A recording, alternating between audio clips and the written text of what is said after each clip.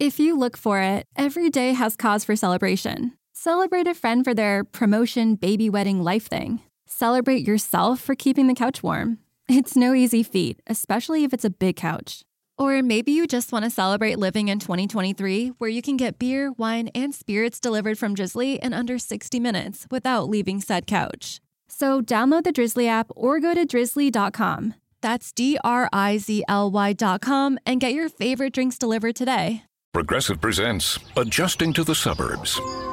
You just bought a home in the suburbs, but no one told you about all the birds, specifically this one, who seems to be calling out Roy. Roy. But who exactly is Roy?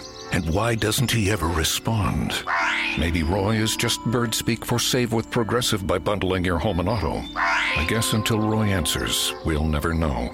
Progressive Casualty Insurance Company. Coverage provided and serviced by affiliates and third-party insurers.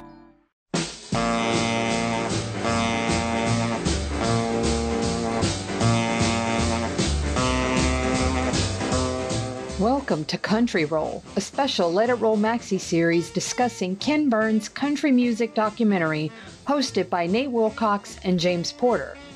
Follow the Let It Roll podcast on Twitter at Let It Rollcast and check out our website at letitrollpodcast.com.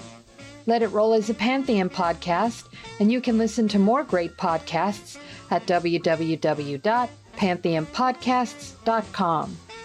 Nate uses AKG microphones and headphones. Today, Nate and James discuss Episode 3, The Hillbilly Shakespeare, whose title refers to Hank Williams.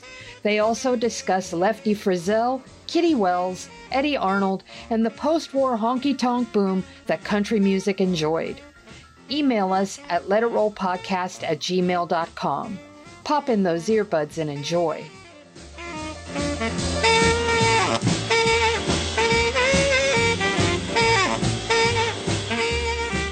It's time to let it roll. I'm your host, Nate Wilcox, and joined again by James Porter to continue our discussion of Ken Burns' country music documentary and also Bill C. Malone's Country Music USA, which is the source of said documentary. Mr. Porter, welcome. Doing all right. How about yourself? Cannot complain, and we're up to number 3, The Hillbilly Shakespeare, number 1945 to 1953. And this is the absolutely epitomizes their trend and habit of personifying all this stuff in people, because Malone calls this the boom years, and Burns goes and makes it all about Hank Williams. Thoughts? Well, yeah, you can't get around him, over him, or through him. So, he's a fact of life, but, for a reason. No doubt. No doubt. And the Hillbilly Shakespeare is pretty awesome and apt terminology. And I don't know if that originates with Rodney Crowell's dad or what, but that's an anecdote that they tell on the show. Rodney Crowell says his dad took him to see Hank Sr. in December 1952. It's his first memory. And whenever Rodney would get mad at him, his dad would remind him, "I took you to see Hank Williams, kid, so SFU."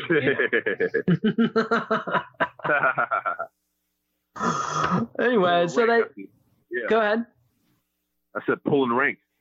Indeed. And so they put it in the context, and rather than focusing on, like, they open up with a contextual segment, and they do this on every episode. And this time, instead of talking about post-war as post-war, they talk about honky tonks.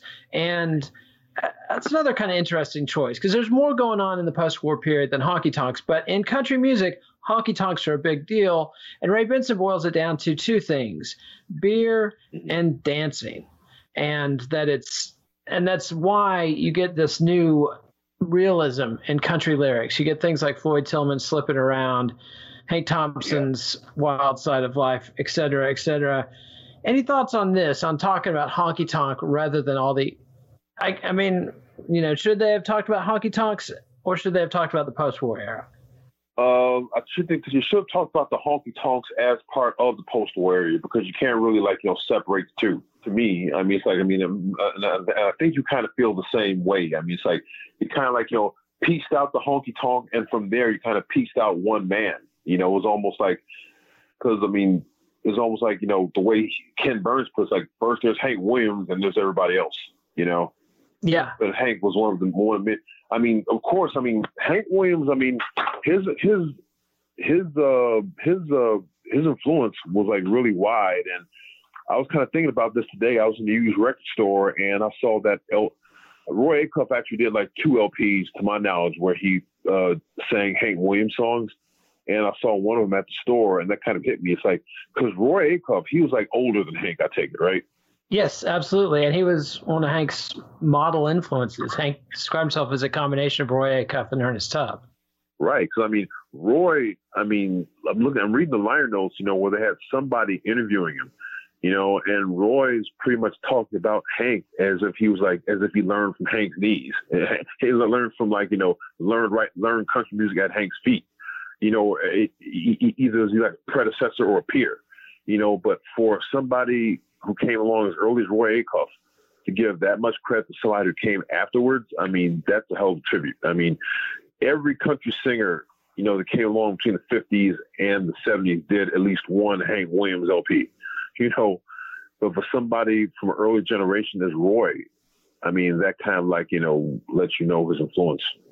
Yeah, and that's a big one. And even his other model, Ernest Tubb, which they start the episode focused on Ernest Tubb, and they talk about honky tonks, and they segue into, one of the leading exemplars of this was Ernest Tubb, and we talked about this last time. They could have had Ernest Tubb there on the second episode because he was around in the late 30s and early 40s, a big part of the World War II era. But I'm fine with them holding him back and putting him here because he was the leading edge of the honky-tonk revolution and the jukebox revolution. And they've got some great anecdotes in here about, they've got Fred Foster, and I think he ran Monument Records. I know he was important in Dolly Parton's career. Yeah, and Roy Orbison's career. And so he's talking about when he was a young kid working in the fields, and he'd be outside, and they had a neighbor who had the radio or a jukebox, and he could hear mostly just the melodies. But when it was Ernest Tubb singing, he could actually hear the words clearly enunciated and that twang cutting through.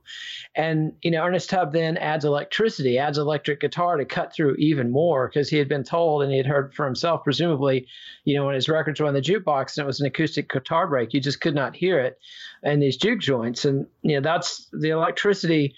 Somebody, I think it was Marty Stewart, said this: electricity was your friend. And they used that for a reason, because they were in these blood buckets and they needed to get over the noise of the beer bottles smashing upside people's heads. Oh, surely. I mean, the blues guys were going through the same thing around the same time.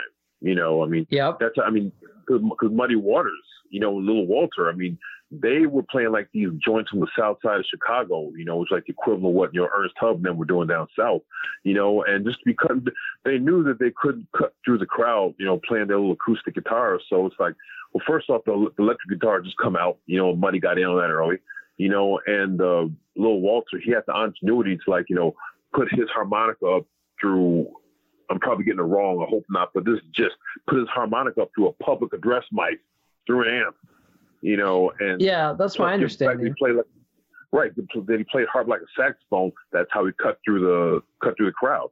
And getting back to country music, something about, I think Ernest Tubb, this is the thing. One thing I think interesting about Ernest Tubb is that he didn't have the greatest voice. So I'm sure with him, even more than Hank, people probably heard Ernest and thought, I could do that. Yeah. I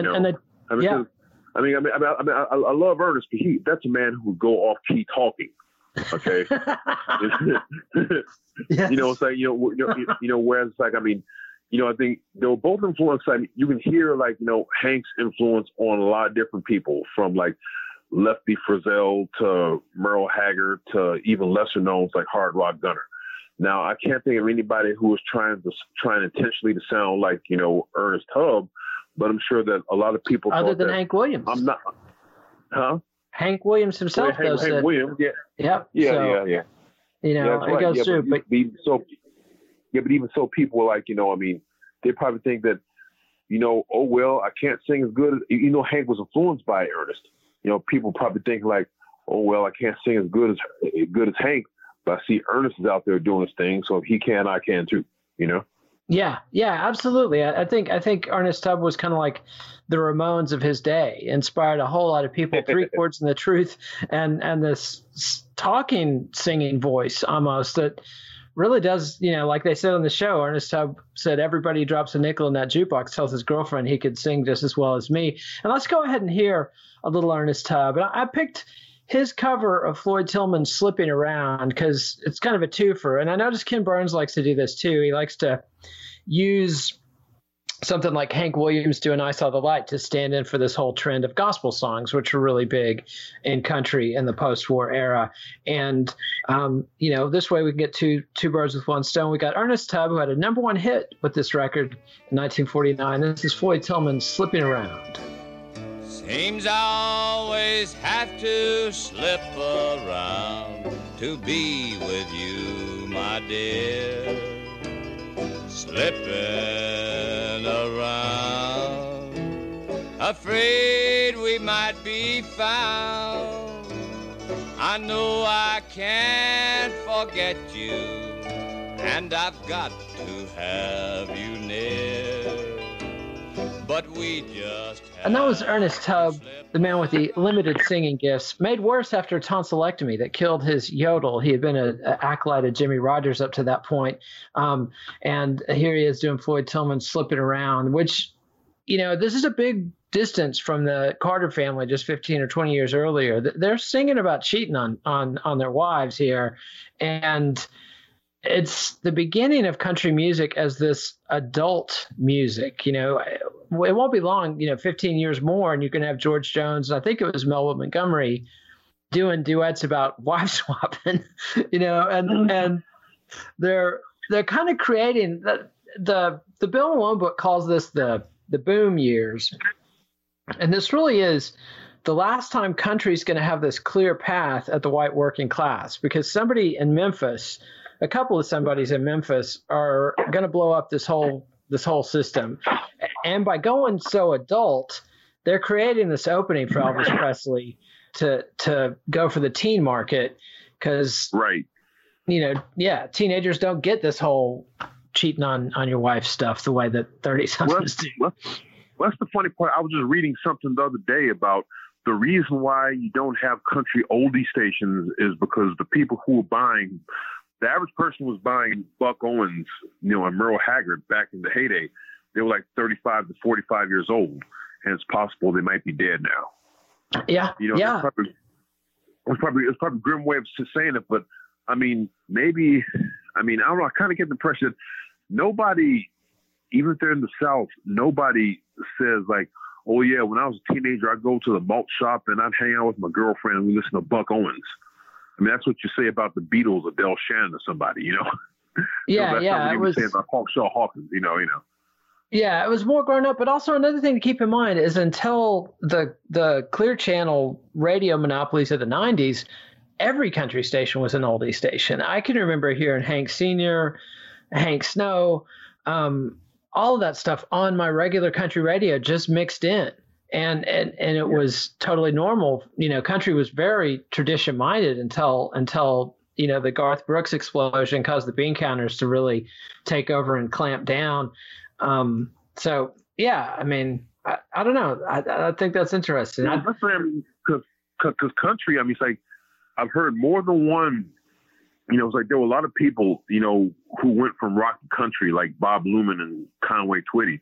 They said one of the main reasons they switched to country is because, in rock, they're more quickly to write you off as a has-been, but in country, they'll stick with you. Yeah.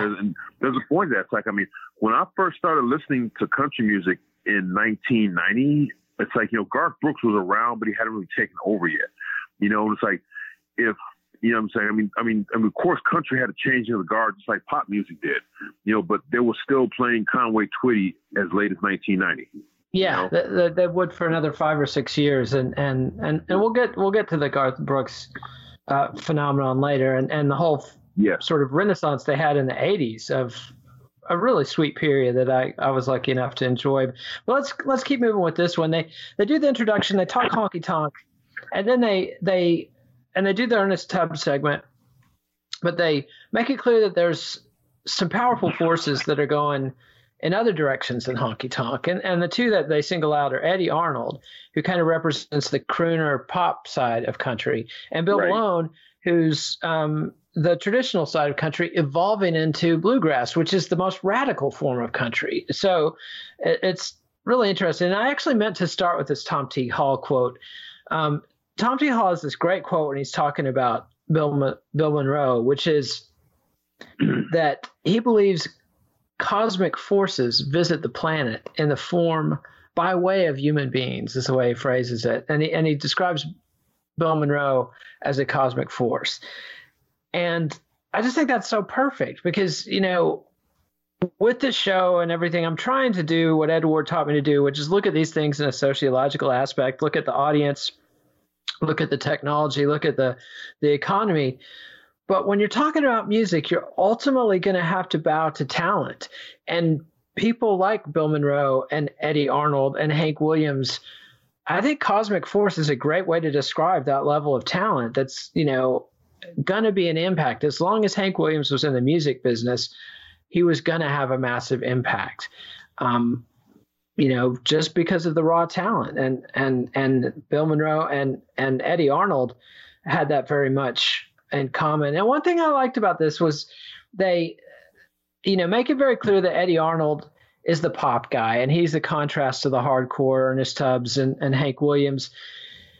But they also, you know, like playing Cattle Call, when you hear him doing those hardcore yodels, he got that from Jimmie Rodgers. It's fascinating to me that the you know, Jimmie Rodgers is definitely the forefather of the honky-tonk side, but he's also the forefather of the whole Western side, the whole Gene Autry, Eddie Arnold tradition. And I just love seeing those threads connect. Well, he got it from, Eddie Arnold did get the yodel from Jimmie Rodgers, but even that early in the game, you can kind of tell that Eddie is going to get in more. I mean, Eddie's records are going to be played in more upscale situations than Jimmie Rodgers. And it's not because, you know, everybody's caught up to Jimmie Rodgers' sound. It's that even at that early stage, when all he had was Cattle Call, you know, it's like there was still kind of a gentility about it that Jimmie Rodgers did not have. I mean, Jimmie Rodgers, you kind of get the person who's like, you know, the fucking bully, the bully of the town who loved to party. Yeah. You know? Yeah. Whereas, like, you know, Eddie always had this image of like, you know, the, I don't want to say Mr. Rogers, but like, you know, just a law-abiding neighbor up the street, you know? Yeah. And he kind of shaved off the rough edges. I'm not going to say whether it's bad or good, but it is, you know? Yeah, he definitely did shave off the rough edges. And they talk about him playing Constitution Hall in D.C., which is a big deal and a very stuffy place. And they also talk about Ernest Tubb headlining a Grand Ole Opry show at Carnegie Hall in 1947. So this is a period when country is really penetrating into the pop market and following up on, you know, the popularization of country during the World War II period, which we talked about last time. But again, I think one thing they undersold, and they used Hank Williams' song Cold, Cold Heart as the surrogate for this. They talked about how Tony Bennett covered Hank Williams and it was a massive pop hit. But they don't talk about, you know, the fact that Bing Crosby is still having big time pop hits with songs like Sioux City Sue, and I think doing even albums, you know, those collections of 78s that were the true albums that were, you know, all his country and Western stuff. And you had the Tennessee Waltz, which was a Pee Wee King song from I think the mid 40s that then Patti Page drops. And it's one of the biggest songs of all time. I believe it was the biggest song in all of pop music history up to that point. And, you know, they skip over that entirely. And the only time they talk about it in the series is when they talk about Ray Charles and his modern sounds in country and Western in the 60s. And that goes into their effort to really emphasize the influence of African Americans on country, which I'm all for. And it's great and important. But again, pop is the mainstream and is going to reach more people than country's always a minority audience up until Garth Brooks. And I guess to a lesser extent, Waylon and Willie. That's the first time we get, you know, in the 70s, you get platinum country artists. But, you know, I really think that you can't overemphasize the Tennessee Waltz and how big a deal it was. And also that this is... I think country and pop, I think it kind of comes in waves, to be honest with you, because we're getting ahead of ourselves. But there were a ton of, like in the pre-Beatle era, like roughly, I want to say 57, 64, there were a ton of country crossover records.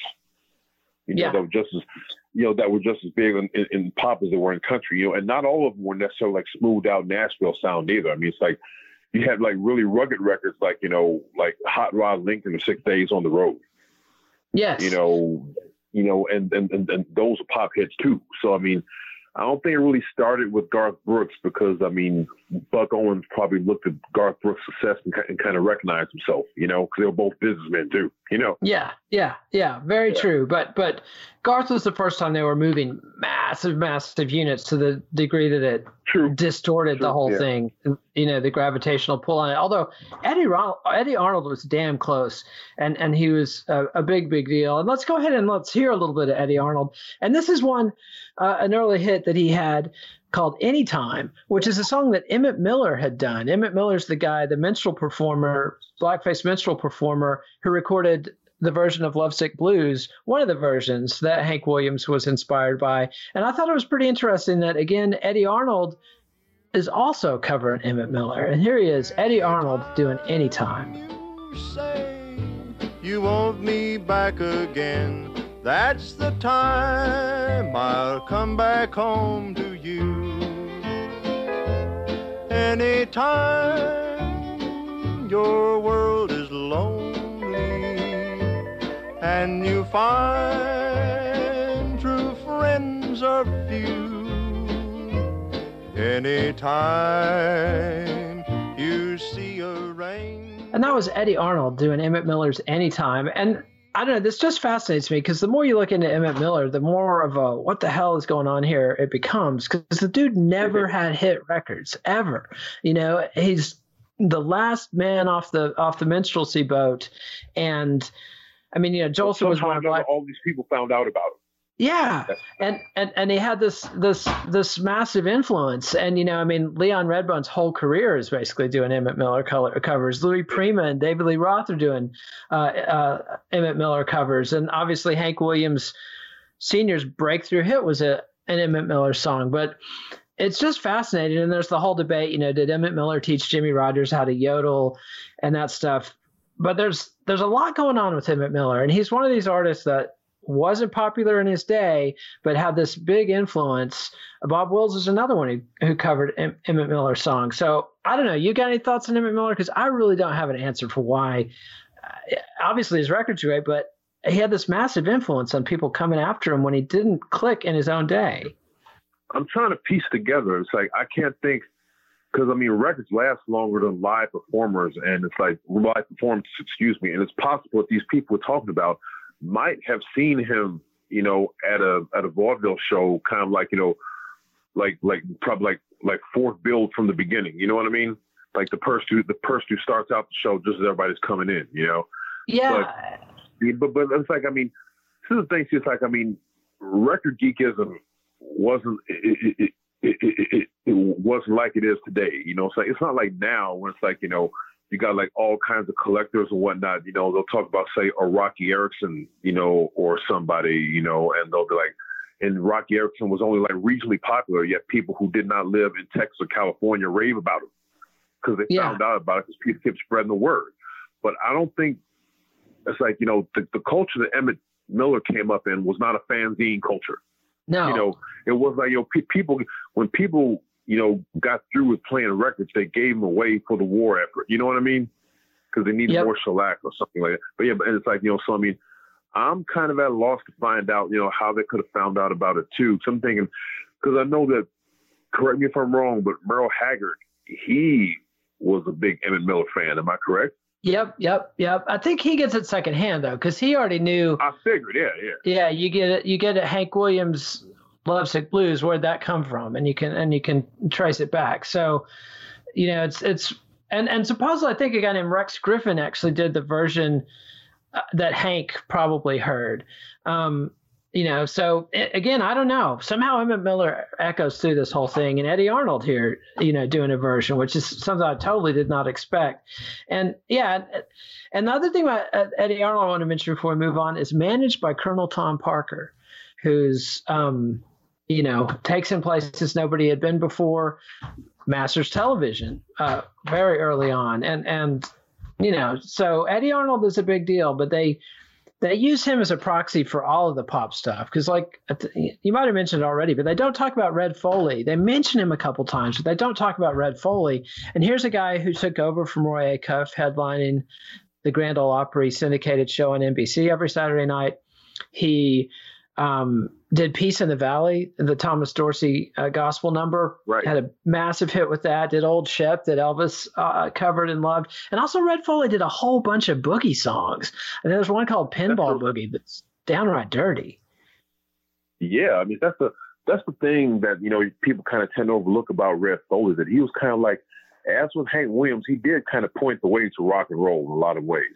Yeah. I think that if Charlie or Rounder or MCA or some reissue label came out with a compilation highlighting, Red Foley's more rockin' sides, I think that might have changed a lot of people's minds about him a long time ago. I mean, as it is, because when he died in 1968, that was a big deal. Yeah. Hank Williams Jr. under the name Luke the Drifter Jr., Hank Williams Jr. came out with a record called "I Was There the Night Red Foley Died." That was like a big thing. However, over the years, you know how it is. It's like for every, I hope you don't mind me like using another genre as an example, but not at all. For every Kurt Cobain who will always be remembered, no matter what generation it is, there's always going to be a Jim Croce, who only the people who were there know about. Yep. And I think, and let's just say that Hank Williams is the Kurt Cobain of the situation, whereas Red Foley is the Jim Croce, the guy that if you were there, you knew him. He was as familiar as your best friend, But as the years went by, and plus the fact too, it's like even though he died in '68, it's not like I think his hit making days are already over. So he was kind of, I'd say he's probably, I don't have the Billboard country book in front of me, but I kind of get the impression that his hit kind of tailed off after the 60s started. Even though he was still under contract to Decca and making new records, I don't think he was.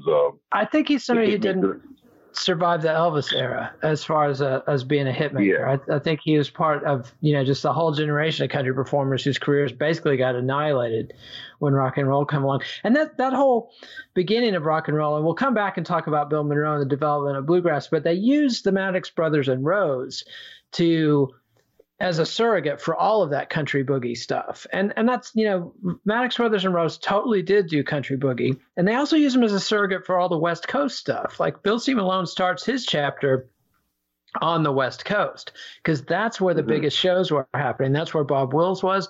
And one guy they do not mention at all, and I know why, is Spade Cooley, who for a while was billing himself as the king of Western swing. And then he made the unfortunate decision to get really drunk and murder his wife in front of his kids. But I think people talk about that more than they do his music. They absolutely do. And that's only fair. If you're going to do something that crappy and low down, that's going to get hung around your neck. I don't think anybody can complain about Spade Cooley getting canceled here, but, but nonetheless, he was a big thing. He was an early country performer to be on television and was really big and kind of lays the groundwork for the whole Bakersfield explosion in the 60s. And they also don't mention the Delmore brothers. They talked about him in the last episode as one of the brother groups, but the Delmore brothers move over to King Records in Cincinnati in this period and do a whole ton of country boogie stuff and might be them and Moon Mullican, who they also don't mention. I've noticed this about most country historians. They kind of leave hillbilly boogie and rockabilly in the margins. Yeah. Yep. Not just with this special, but I've kind of noticed this. Maybe I'm just biased because hillbilly boogie and rockabilly is how I got into country proper. But they'll mention now mind you, not all rockabillies were directly country influenced either. So that you can kind of understand. But even so, it's when rockabilly is dealt with, it's Elvis, and the main people from Sun Records, and then they move on to Countrypolitan, or the crossover hits. And going back to what we're saying now about the hillbilly boogie, it's they'll mention a Red Foley, or they'll mention a Delmore Brothers, or they'll mention a Moon Mullican, but not for the boogies. Yeah, they make the boogies sound like an afterthought.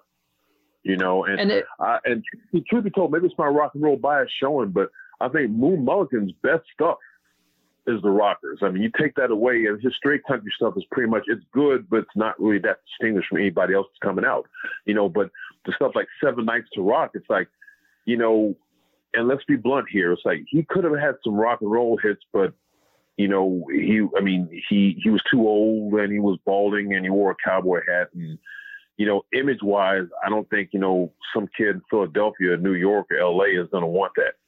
You know? Yeah, absolutely. Yeah. And let's hear our sponsor break. And then I'm going to bring up somebody that gets left out of jazz histories a lot and gets left out of this history, but I think it's important to talk about this era. But let's hear from our sponsor, and we'll be right back. And so, yeah, I totally get your point. And I think that's because, you know, country historians are coming from country today or country 20 years ago and looking back. And so it's very easy to see where the tree forks and let that branch that went off into rock and roll go away, but the precursors of that. But the guy they don't mention on this at all is Louis Jordan, who is the father of R&B and who's a jazz guy. And jazz historians almost never talk about Louis Jordan, even though he was in Chick Webb's band with Ella Fitzgerald and was this massive, massive star. He was just as big on the R&B side in the 40s as Eddie Arnold was on the country side. I mean, like they talked about one year here where I think there were between Hank Williams and Eddie Arnold, they locked up something like 50 weeks of the number one slot on the country charts. Louis Jordan did that all by himself on the R&B charts. So, you know, Louis Jordan is this massive force. And to me, there's this push in the post-war era for simplicity. And Bill Monroe with bluegrass and Charlie Parker with bebop break from that and go into this virtuosity thing. And another guy they don't mention here is Merle Travis, who's out on the West Coast, you know, cutting records for Capitol Records. And a lot of people thought he was going to be the future of country and Western because he's jazzy, he's sophisticated, he's witty, he's writing these songs like 16 Tons that becomes an enormous pop hit later on. Smoke that cigarette. He played the electric guitar. Yeah. It's like, I think you can kind of see it like, you know, he's kind of like to Northern ears, he's kind of like a bridge between, say, Les Paul and rock and roll. Yeah. And people thought that would be the direction that country was going to go in. They thought it would build on that complexity of Western swing. And instead, Hank Williams comes along and Ernest Tubb with the three chords of the truth and just wipes that stuff out, just like Louis Jordan does on the R&B front, or takes dance jazz and turns it into R&B and really simplifies it, cuts down the size of the band dramatically to a 5 or 7 piece band. And I mean, because Louis Jordan, in a lot of ways, he was like a man caught between eras. You know, it's like when Louis Jordan was in his prime, I think the big band era was still going strong, you know, and he kind of stood out because here he was, this 75 at a time when most big bands, like maybe like 20 guys, 21 guys, something like that. He was just enough ahead of that to be on the cutting edge and take over, because the war between the draft and the rubber tax and all that stuff, it killed the big band. So he was kind of the guy who did it on his own before he was forced to. You know, he wasn't matter of fact, I've heard like latter day records from Cab Calloway, you know, where I don't know whether a producer took him aside and thought that, you know, Cab, we got to record you in a Louis Jordan style, but that's kind of what it amounted to, because Cab Calloway was a clown anyway, and he was from the big band era. But I've heard some later stuff he did for RCA, like maybe in the late 40s or early 50s, you know, where the band is pared down, and the song he's asked to do, you know, Louis could have done that, you know. And Absolutely. What I was going to say was, you know, talking about Louis being a man between eras, it's like, he kind of stood out for being who he was during the big band era. But when R&B became defined, you know, when it became like, you know, down like, you know, Wynonie Harris and Roy Brown, all those people, that's when Louis was starting to fade as far as records went, you know? Yeah, absolutely. He drops off real hard in the early 50s. Kind of after the people who'd figured out his innovations grabbed the torch and run with it. And we don't know what would have happened to Hank Williams had he lived, you know, but it's entirely, I don't know. It's hard to say. You know, Louis Jordan, I don't know. To me, Louis Jordan is just one of those underrated guys, and I'm totally getting off track. I don't want to spend the whole country episode talking about Louis Jordan, but I just think Louis Jordan is so much more important than most people realize these days, because it just gets undersold in the history in a big, big way. Well, no, but his storytelling skills remind me of a lot of country records. Yes. Because maybe I don't know about it, but somebody should have done a country version of Saturday Night Fish Fry somewhere down the road, you know? Yes, absolutely. I can see like a Moon Mullican doing that. And as far as like Hank Williams, like, because he died like right at the cusp of rock and roll. It was right around the corner, and he missed. But sadly, it's kind of blasphemous. But if he lived through rock and roll, I don't think he would have made either. Yeah, being older, you know. Yeah, it's like this is the thing. I mean, thing about it is, I mean, as an example, it's like, you know, Dion. He made some great folk rock records in the mid '60s on Columbia, right? Yeah, I think he had a couple problems in his way. Number one, you know, the fact that he was kind of strung out on heroin by his own record. And also number two was like, you know, when he made those folk rock records, it's like it was already post Beatles, okay? And there were a lot of people getting shoved off to the side, like Del Shannon, you know, even though still making good records that kept up with the times, you know, to them, a Del Shannon or an Everly Brothers or Rick Nelson or Dion, they were like ghosts from their early, that's what their older sisters listened to. Yeah, you know, the Beatles represent something new. Right. And even though Dion was coming out with these really great folk rock records that kind of slightly anticipate the blues rock explosion by about a year, you know, and they kind of like slightly might have been a little bit ahead of Bob Dylan as far as the whole folk rock thing goes. You know, it's like, even though he's got the electric guitar, you know, and he's like dressed in black, you know, and he's like, you know, and he's got the blues influence, you know, about like Bob Dylan, the Beatles and all, people still see him as the guy in the alpaca sweater singing Run Around Sue. Yeah, you know, yeah. But he's left over from another generation. And I think that's what would happen with Hank. It's entirely possible, because Lefty Frizzell is kind of our test case for that, because he lived into the rock and roll era, and he had like 3 or 4 massive number one hits, like Long Black Veil in '59 and Saginaw, Michigan in '64, but he was never the massive star he was. And Merle Haggard in this episode calls it the Hank and Lefty era.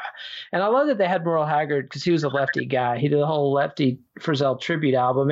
And there was a period in 51, 52 when Lefty and Hank were just going toe to toe. And they both had top 5 hit after top 5 hit, and they're just absolutely red hot. And then, you know, Lefty's one of these guys, had a lot of personal issues and heavy drinker and total spendthrift and profligate kind of wild man. And you know, so yeah, I think your theory there is borne out by Lefty Frizzell, because he was just, once the rock and roll era came along, I mean, I don't think you can. Well, he did make some credible rockabilly records. I've heard them, and they're great. Yeah. However, but he wasn't seen as a rockabilly guy. Right. It's one thing to be a collector, listen to these things like 5 decades after they came out. You know, but it's like, if you're like, say, I don't know, if you're like a teenager who's into Elvis, you know, and Ricky, you know, and then along comes your Uncle Lefty, you know, coming out trying to sound like, you know, the young rockers, you're not going to buy that. You're going to be like, Uncle Lefty, what are you doing? You know, I mean, you're supposed to be what my parents listen to. I mean, it might have worked for Webb Pierce for a minute, you know, but for some reason, you know, Lefty made some really good rockers, but, you know, well, one thing I've done that I've found was pretty informative is listen to a lot of stuff chronologically, like take your MP3s and sort them by release date. And then that takes out that telescoping thing. Because when you hear, say, you know, 15 rockabilly hits all of a sudden, and Lefty's at the tail end of that pack, then you get a closer idea of what it was heard like at the time. You know, that people had already done that by the time he gets around to doing it. And even though it's a really good record, in the context of its moment, it doesn't sound quite as great. But let's go ahead and hear a little bit of Hank Williams. This is My Bucket's Got a Hole in It, a song he learned directly from T-Tot. Yeah, my bucket's got a hole in it. Yeah, my bucket's got a hole in it. Yeah, my bucket's got a hole in it. I can't buy no beer. Well, I'm standing on the corner with a bucket in my hand. I'm waiting for one my bucket's got a hole in it. Yeah, And that was the late, great Hank Williams doing My Bucket's Got a Hole in It, a song he learned from his mentor, Rufus Payne, known as T-Tot, on the streets of Montgomery, Alabama. And this gives him another... His blues influence, dig that guitar solo. Yes. Absolutely. That guitar solo was blues all over. I mean, that was nobody. It was like straight up blues, yeah.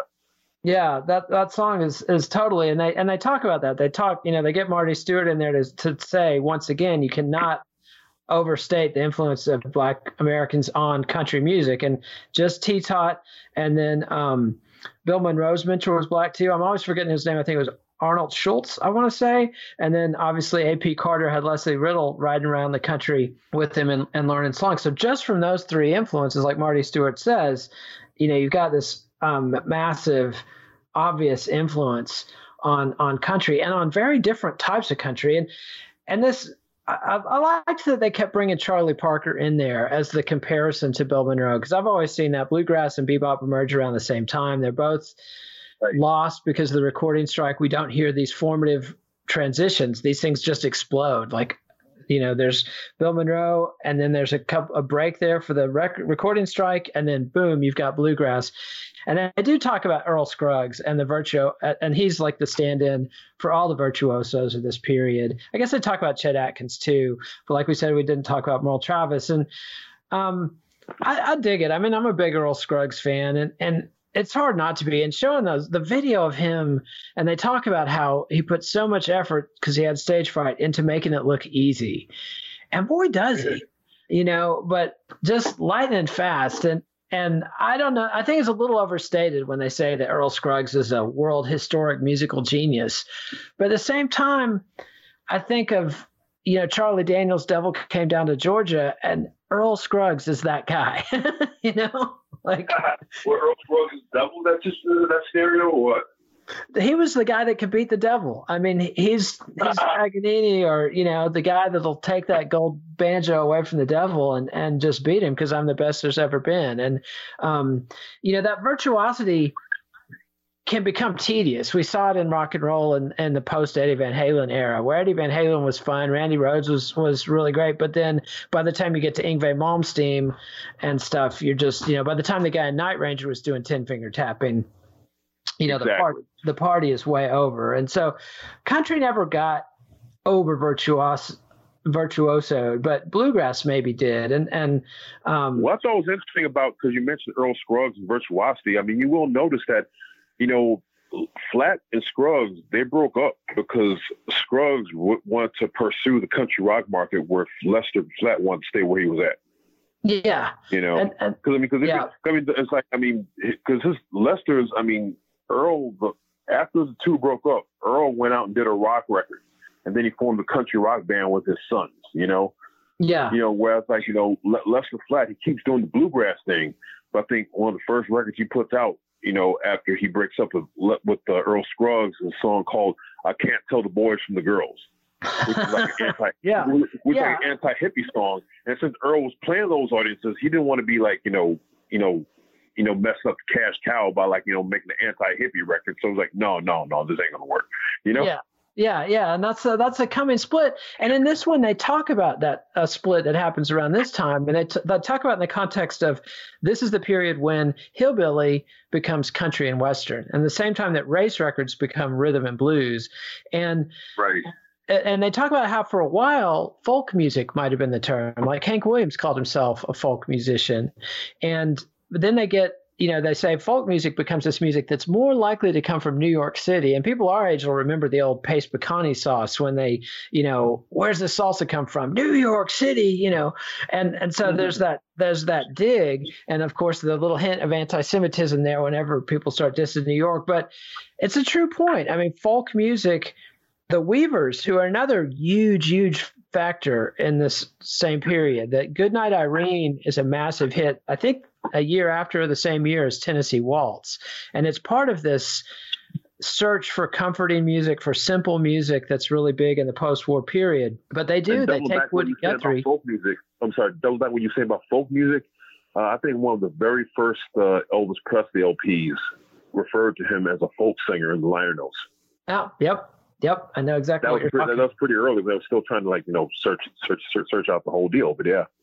Yeah, they're trying to figure out what is this stuff, and they're very clear that Woody Guthrie was kind of pushed out of country because of his politics, and that especially in this Cold War period, people in the South are very conservative and they're not into communism and that kind of left-wing politics that Woody Guthrie adopted. But like Marty Stewart said, musically, Woody is country. And he wrote, they talked about Philadelphia Lawyer last time.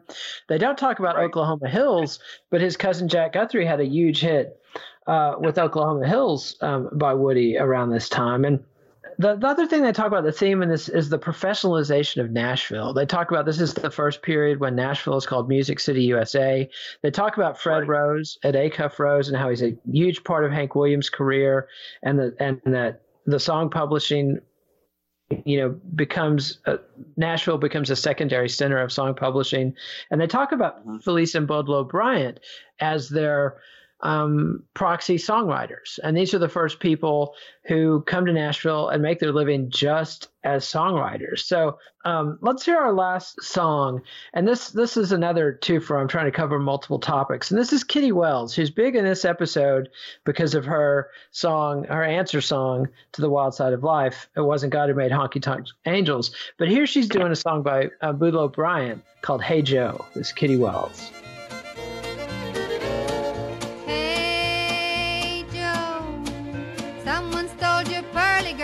Walked off with your jolly dolly. Maybe now you'll chance to dance with me.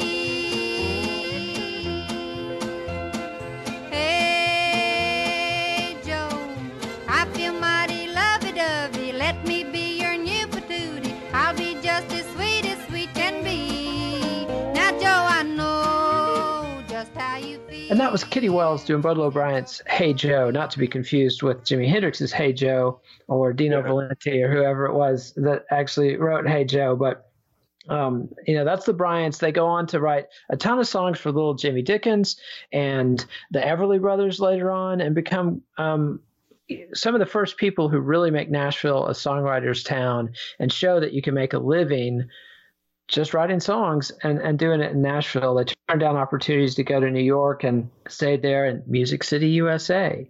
And so, and the other element of the professionalization they talk about, and they use Mother Maybelle and the Carter sisters to kind of connect the thread, because they've talked about the Carter family in each episode. And now it's just Maybelle and her three daughters, Helen, Anita, and June. And they're doing radio shows, and they get a big show, a nationally syndicated show in Missouri, and they've found Chet Atkins along the way. And he's a guy who was struggling for all his virtuosity. He was too bluesy, too jazzy. Country audiences didn't quite know what to make of him. But when you put him with Mother Maybelle and the Carter sisters, he fit right in. He can add those hot guitar solos, and it's in a country context, and people know what they're getting. And the Carter sisters only get invited to the Grand Ole Opry because they're selling so much flour for a rival flour company. And the flour company that's sponsoring the Grand Ole Opry is, these girls are cutting into our sales. You need to get them on our team. And, they tell the whole story about how they make him an offer, but they say, but don't bring Chet Atkins. And Mother Maybelle and Doc say, no. It's a package deal. You either get Chet Atkins and the Carter sisters, you don't get any of us. They sweeten the deal, no dice. And they finally, okay, you can bring Chet Atkins in. And apparently the explanation for that is that the Nashville scenesters were already afraid that Chet Atkins would come in and take over. And this was a period when Nashville's becoming a hub of recording. And Red Foley's band was supposedly the first sort of A-list session crew in Nashville around this time. And yeah, I can definitely see being afraid of Chet Atkins coming in and taking over. And this is long before Tyler Coe was around to give the revisionist take on Chet Atkins, which we're all enjoying on Cowboys and Cocaine and Rhinestones second season. Yeah. But he wasn't but Chet Atkins than anybody else has been. I mean, of course, he was great, but then again, he did tone down a lot of things too, Yeah. I mean, there's a flip side to every coin. Right. And that's, and Hank, Chet was, just read about his sessions with Elvis Presley, and you can or Waylon Jennings or so many others that struggled under the thumb of Chet Atkins. And at the same time, he did raise the game there in Nashville, and this was an era where country music gets codified and where Nashville becomes the center. And I think the first move of that was the Grand Ole Opry getting the WSM Clear Channel status. Then when they got the NBC syndication, then when they got Roy Acuff and the Star system and professionalized. And, by the time you've got people like Felice and Boudleaux Bryant moving to Nashville and a company like Acuff Rose there, the center of gravity is established, and Nashville becomes the center of country music in this country for the rest of the century. We were talking about the honky tonk era earlier, right? Yeah. The thing about it, like the honky tonk era, when it got killed off by rock and roll, it's like it wasn't like honky tonk was in a slump. It just got thrown to the side of the road by rock and roll, because honky tonk was still going big guns, and it's like, for a minute there, it seems like all the country guys, it's like a skeleton in a lot of people's closets, but all the country guys who were around back then, they had to make their consciously rock and roll record, right? And I think all those rockabilly records, like Your Humbugging Me by Lefty Frizzell, and Rocket by Thumper Jones, like those didn't make it. They got lost in the sea of like Elvis imitators, as they were calling them back then. So I think somebody in Nashville kind of figured that the only way we could compete with rock and roll is to not make rock and roll records per se, but make pop records, because there might still be an audience for that. Plus the fact too that at that time, rock and roll, it's kind of like the image was changing. It went from like, the shouting Southern guy with R&B influences like Gene Vincent, or Eddie Cochran. It kind of went from that to like the Fabians and the Frankie Avalons, and I think that it was kind of easier, for like, the pop crossover country records, to like compete in that environment. Like say Brenda Lee, I don't know how much of a country person you call her, even though she was on the documentary, I know, but things like Brenda Lee, Patsy Cline, and we'll be talking about them next time. And Brenda Lee's fascinating to me because she had Owen Bradley producing her. She had a lot of the same songwriters as Patsy Cline, and it's same label. Yeah, same label. And, and they're great until you play the Patsy Cline records right next to them. Patsy just folds her up like a dollar bill. But yeah, I think, I think that was like the voice of experience. Brenda was like a 13-year-old girl. Yeah.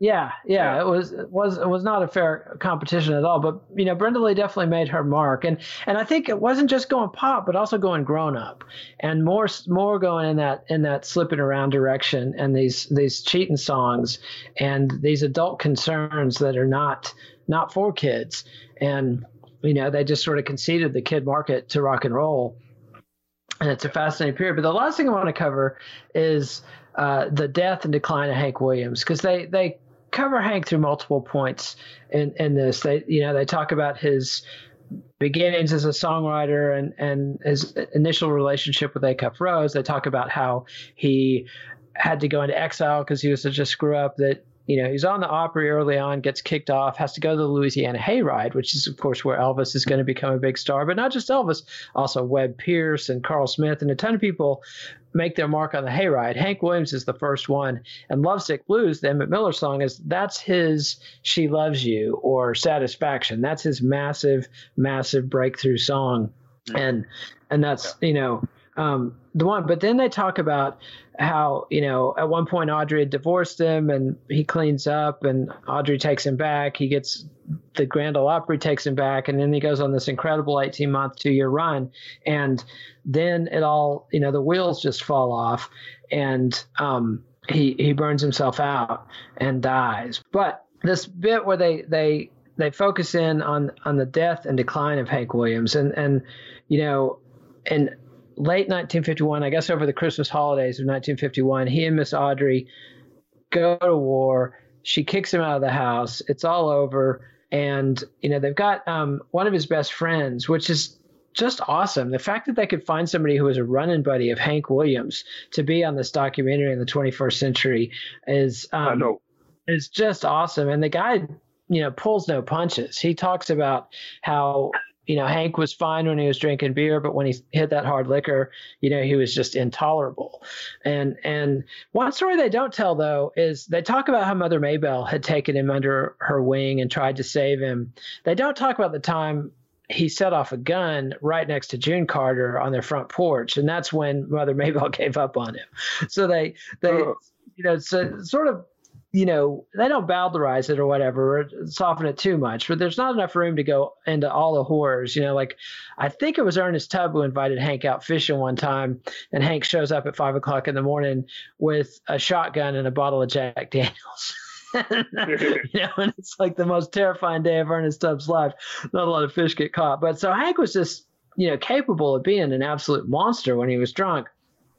And in that last year, and he's got this physical. He probably had spina bifida, and by the time he's 29, he's just in agonizing pain all the time. He falls off a stage, probably was drunk. Has to wear a back brace. He gets a quack doctor who puts him on Coral Hydrate, which is on top of the amphetamines and the Secanols and the morphine that he's already doing on top of the beer and whiskey. And it's, Kurt Cobain, I think, is one of the best analogs. I mean, just one of these people who had all these gifts and was so able to triumph in this world, but at the same time was just miserable the whole time they were alive. And life was agony. They go into the last ride, the famous last ride, where he's got the 18-year-old chauffeur driving him through the hills of the Southland to his death. And they talk about his funeral, and they say 20,000 people attended in Montgomery, Alabama, and all the country greats perform.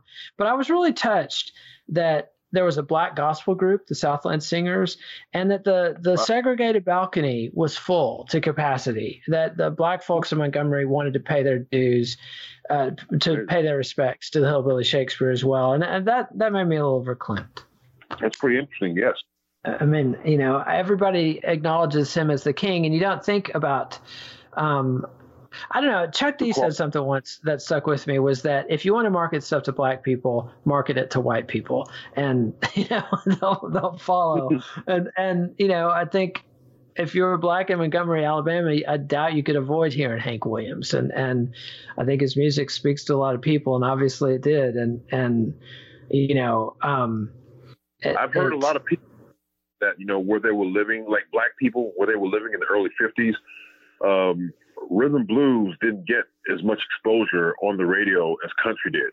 Yep. It's like more people probably had radios and record players. So, I mean, that's kind of where you, in the country, at least, it's like, that's kind of where you went if you want to, everybody listens to country music, whether we're white or not, and while I have heard every now and then I'll run across a quote, from a black performer who was around back then, and they said that even though they were programmed towards like jazz and R&B, they always had a love for Hank Williams, and that's kind of, I was kind of shocked just now. I mean, maybe I should have known it, but I didn't, that the black half of the segregated balcony, was full at Hank Williams's funeral, I thought that was like really, I mean, you would thought it was like, maybe one or two country fans here and there, and you figured that, they probably wouldn't, but they wouldn't dare show their faces at his shows. You know what I mean? Yeah. I don't want to say closet fans, but just the mere fact that, I mean, Hank probably did have a lot of black fans, but they weren't going to be hanging out on a country set, but the fact they turned out for this funeral kind of lets the how wide his influence was. Cast a large shadow. Yeah, absolutely. And having the Southland Singers on stage honoring his memory with their music, I just feel like that maybe was a moment when it was a time for peace and everybody recognized everybody was born in Hank Williams. I mean, this was a prince. This was the Hillbilly Shakespeare. And, just an incalculable loss. Like Chris Christopherson is just, talking about how many great songs he took with him when he died. And Fred Foster has a great quote, too, that when he was in a diner and he heard that Hank Williams had died, he cried. He couldn't help it. And he was just like, this was a loss to all of humanity. And I think that's the thing. Like, Hank Williams as a person, he's not somebody I would have wanted to know, based on every account of his conduct and behavior, but his gifts, something I've treasured my whole life. And just an incalculable contribution to American history. So insofar as if you're going to tell a story, you've got to personalize it, I guess. And that's what Ken Burns has chose to do, focus on Hank Williams. And it's hard to argue with that.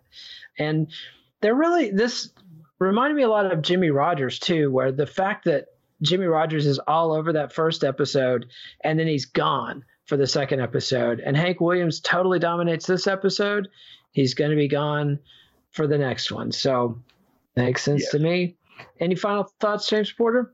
No, I think we pretty much covered everything. I mean, although you did say something about personalizing stories to make people understand it better.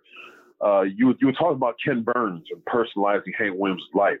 But I kind of think that's kind of what Hank Williams was doing with his songwriting. Yep. He might have been writing about himself, might have been writing about him and Audrey, might have been writing about something he overheard. But anyway, he was like the voice for a lot of people.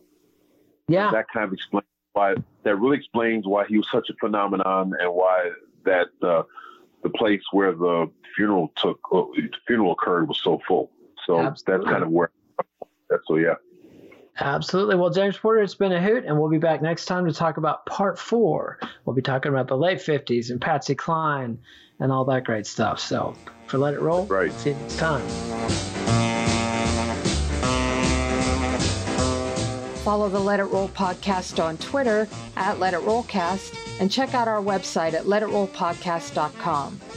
Country Roll will be back next week when James and Nate discuss episode 4, I Can't Stop Loving You, which covers Nashville's struggles to adapt to the sudden emergence of rockabilly in Memphis, Johnny Cash, Patsy Cline, and the Nashville Sound. Let It Roll is a Pantheon podcast, and you can listen to more great podcasts at www.pantheonpodcasts.com.